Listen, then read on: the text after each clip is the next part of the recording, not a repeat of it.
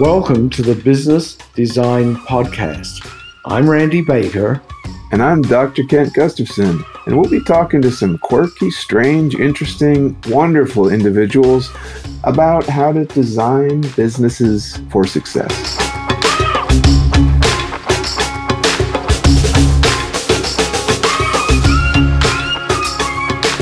Dr. LaTarsha is really extraordinary.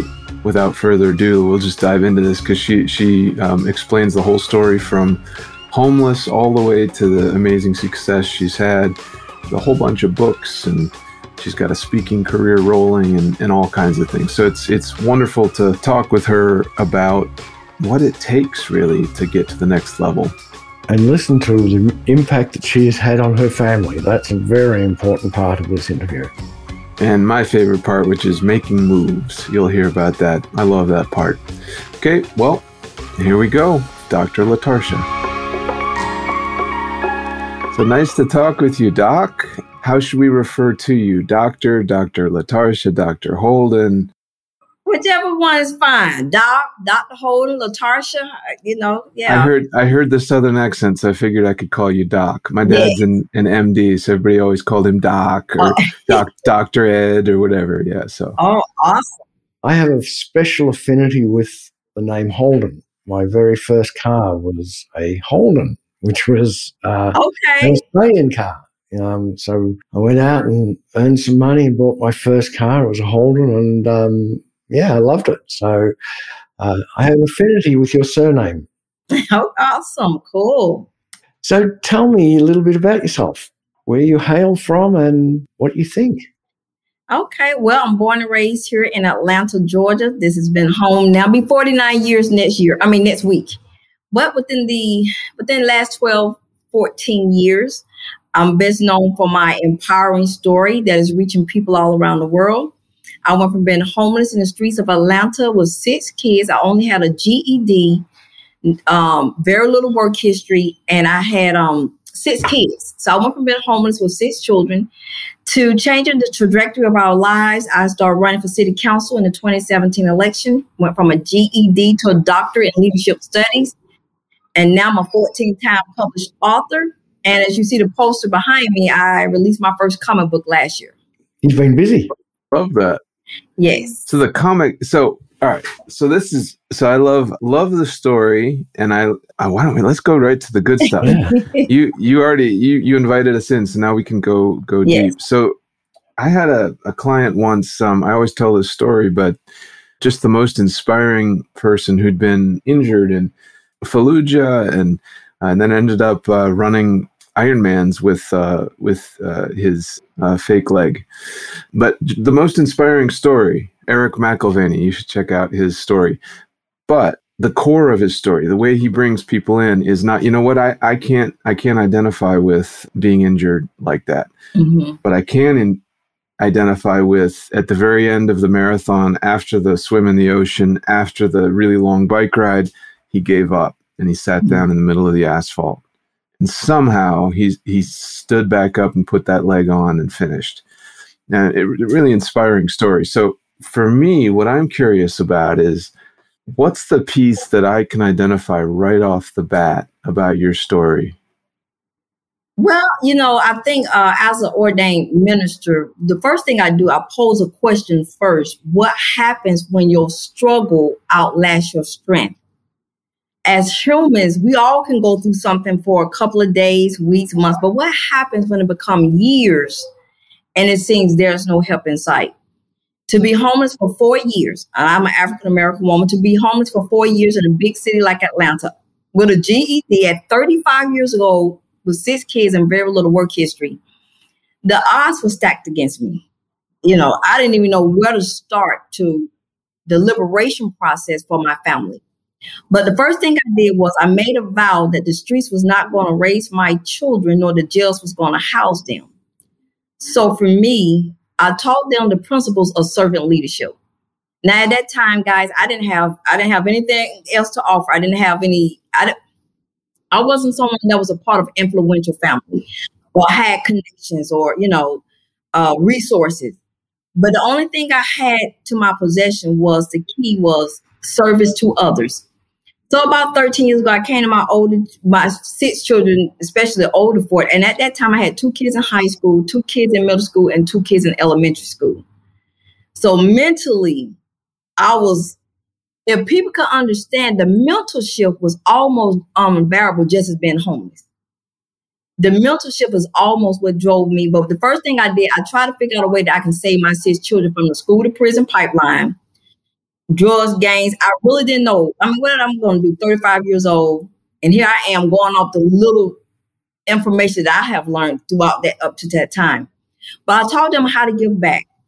And out of me showing my 6 children how the principles of servant leadership, they turned around and became leaders. They retired military, college students, authors, entrepreneurs, went into the medical field as EMTs and licensed pharmacy tech. And so that was the first thing for me. I think when your back is against the wall, you had a fight or flight. And at that point, when my back was against the wall, I knew I had to do something to change the trajectory.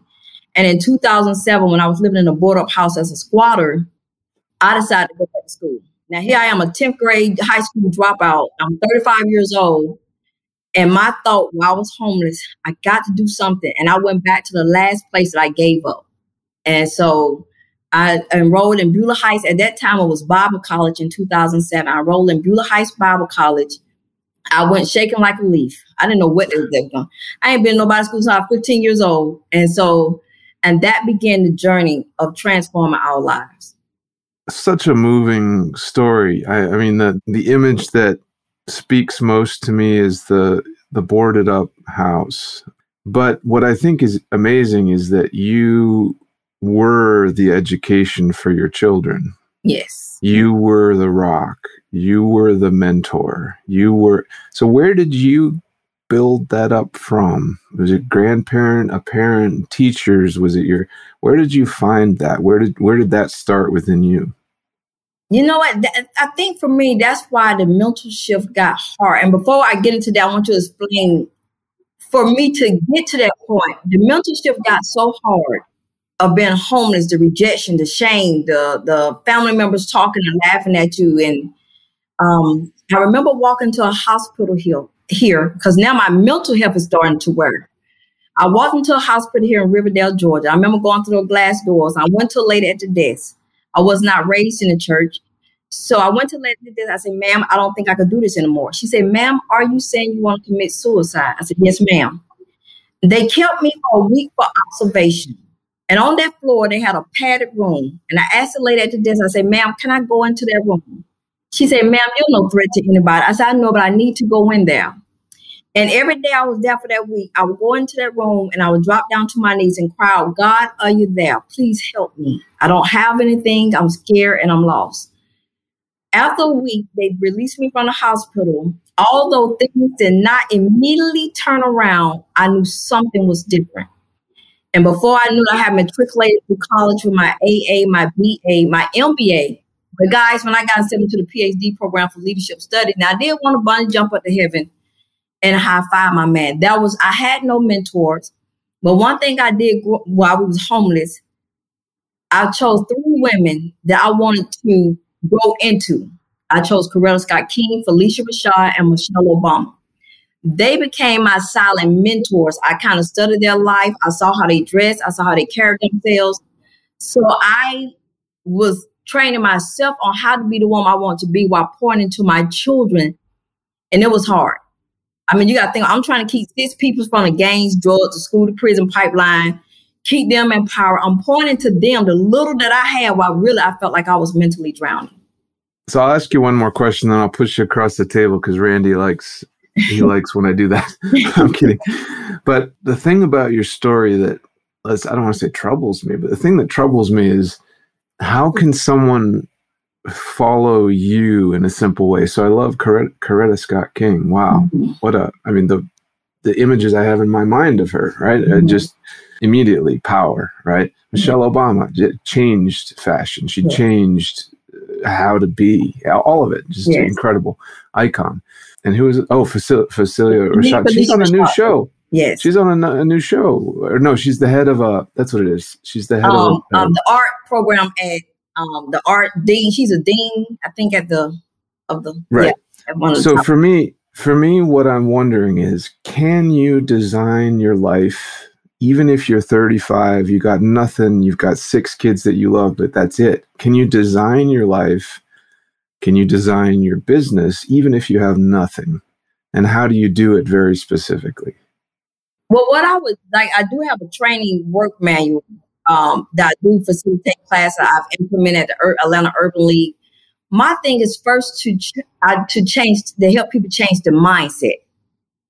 My undergrad professor told the class that the world belongs to those who are disciplined. So while I was homeless, I had to learn the art of discipline. To go from a high school dropout, 4 kids by the time I was 22, I wasn't disciplined, I wasn't organized. So for me, if I can teach people the principles of servant leadership, the basic principles that will help them, because a lot of times we don't have the principles that are needed internal in place that will set someone to start the process of changing the trajectory for their lives. So I think my story is kind of, it's different, but I can teach the servant leadership principles and try to, share the mental steps that I took and what things I had to cut out in order to move forward.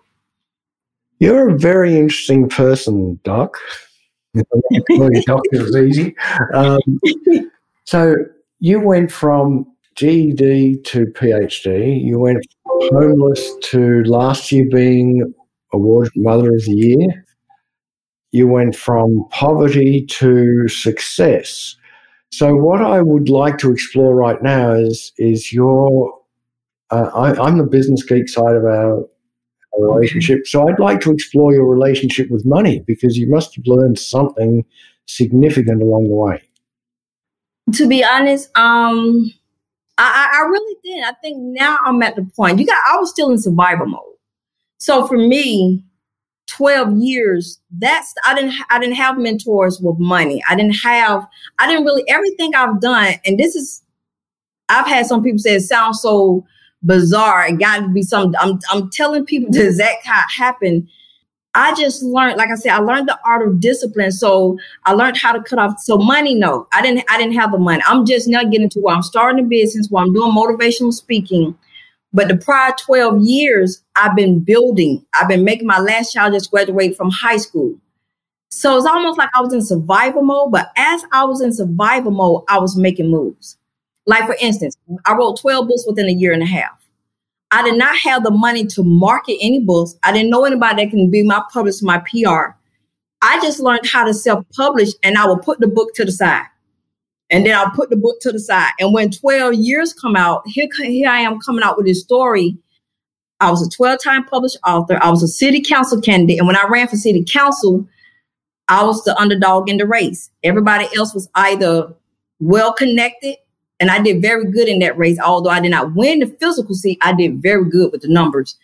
But I took my last $700 that I had saved to get into the race. I think a lot of things I was moving out of passion and out of purpose. I had learned how to chase purpose and not perfection. I think a lot of times people don't get started because they're waiting for the time to be perfect. And if I would have waited, to enroll in college, living in a boarding house with kids, with no resources, the time definitely was not perfect for me to start. I think a lot of times people don't start because they feel the time isn't perfect. So now you're doing speaking. You've spoken at schools and done some keynote speeches. You've obviously been on a lot of television programs. You're starting to become known. How are you designing your business around that what shall we call it, that reputation? I think my story, I am the story. So it's as a motivational speaker, and I'm still in the strategic plan. As you see the banner behind me, I started a business last year called Phoenix Rising. Why it's built on 3 principles: leadership, power, personal development, and empowerment. So I just released my first leadership book last year for emerging and aspiring leaders in ministry and marketplace, to teach the foundational that people need in order to be effective leaders, from foundational leadership, the power of personal development, how to sustain yourself in your public life and in your personal life. When I was homeless, I had to hold a certain level of integrity, because when your back, and not to say I don't care who you are, when your back is against the wall, the thoughts will come, and the thoughts came. but I still had to maintain a level of integrity before my kids. Because one thing I know my oldest son said when he was in the Marines, he said, one thing I think we turned out so well, you didn't tell us what to do and we saw you do something different. If you said don't do this, you weren't doing it. So I think a lot of times as leaders and parents, the leadership really starts in the home, not in the boardroom, not in ministry. It starts in the home. And when the kids, so for me, yeah, I hope I'm just so full, Randy. So when you ask, I'm just pouring out. But for me, I'm strategizing my business around my story, but I'm also implementing. I just released a mini parenting guide. So I'm like writing books so I can share nuggets and wisdom to help others that come in behind me or in those similar situations. I love the model leadership. Now, I've never heard, I've worked with all kinds of speakers, never heard anyone talk about what you said about your son. That really moves me. I'm not sure why, but the fact that it's like, Mom, when we had nothing, you told us to do stuff, but you did it too. Yeah. That's leadership. And yes. That moves me. That almost gets my goosebumps going up. That's a beautiful thing. I also loved when you talked about making moves. Yes. You know, it's like, okay, I can't do anything. There's nothing I can do. No, you can make a move. Might be the wrong one. You could do something. Do something. And you spoke of something that's very near and dear to me, which is you need to do things with purpose. You need to be purposeful. It's purpose that gets you to the end so that you know exactly what it is you're trying to achieve and you take action purposefully. I love that. Yeah, and a lot of people get thrown off. See, I think why people get thrown off with purpose, they feel if it's not celebrity status, if I'm not the hooper, if I'm not the singer, I told my kids, I don't care what you are, as long as you're not a menace to society, I will back. You could be the best, because everybody is needed. The janitor is needed. The maid is needed. Everybody, all of us are needed. You just be the best person that you can. My oldest son, he'll be 32 tomorrow. He served 10 and a half years in the Marines. He's medically retired. He just graduated last year with his associates in business. You know, then another child came a caretaker. My oldest daughter, she's an EMT, a licensed pharmacy tech, a senior in college. Another daughter joined the Army 3 years ago. She graduated last year with her bachelor's. My 20-year-old daughter, she just turned 20. She's a 4-time published author, serial entrepreneur. She just released a tabletop game for children. And guys, my last child, Omega, I named him because he's the last in the end. There's no more him. He just graduated from high school, but he's a youth leader. So although I didn't have money to give my children, I didn't come from an influential family, I gave them the keys of servant leadership. And to me, and that's when I got the call last year that I became Georgia and National Mother of the Year by America Inc. It was just an 85-year-old national organization that started 86 years ago now, around the President Eisenhower time. His wife and other women of that era started to celebrate women all around the world, and they would receive nominations from each state. They would choose somebody to represent that state, but once they chose the person to represent their individual 50 states, they would go on to choose one of us to be National Mother of the Year. And I made United States history last year as the 85th woman to ever hold that title. Wow. So I think there's not much else. Yeah. We've run out of time, but man, Doc, you're a very interesting person. You've done some amazing things, and I really applaud the way that you've been able to create a life for your family, for your kids particularly, and get them on the right path and get them achieving such amazing stuff. It's an awesome story. Yeah. And they all really, it sounds like each one of them has the concept of strategic thinking, not just servant leadership, but strategic thinking in mind, which is just a wonderful gift from anybody. So where can folks find you online and elsewhere? You got so much going on. Yes. Well, you can find me on LinkedIn, Instagram, and Facebook. All of my books are available on Amazon and my website. If you want an autographed copy, you can order from my website. I would love to send you out an autographed copy at www.drLaTarsha, LaTarsha, Holden, HOLDEN.info. Or you can email me if you want an empowerment coaching session at LaTarshaHolden@yahoo.com. And I would just love to mention my 9-year-old grandson became a published author last year before Christmas.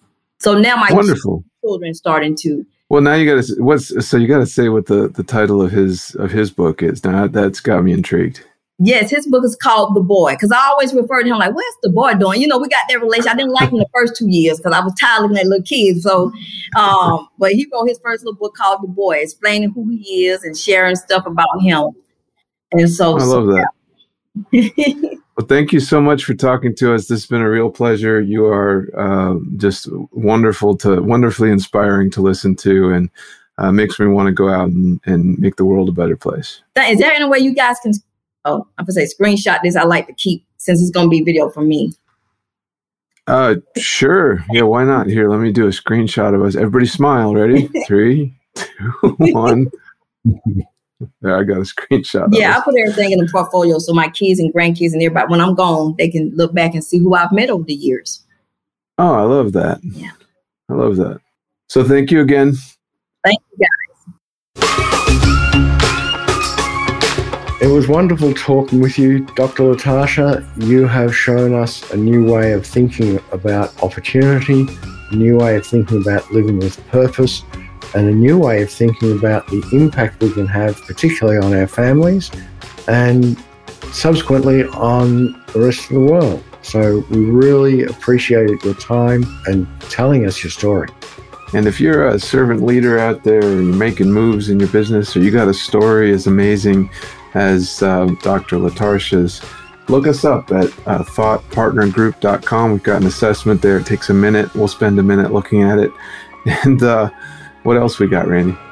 Well, we'd love you all to subscribe to this podcast. So you can do that by hitting the subscribe button that you see on your screen, and or by going to where all good podcasts are stored and finding us.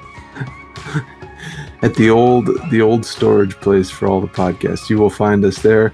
Have a great day and a good life, and we'll talk to you soon. Bye for now.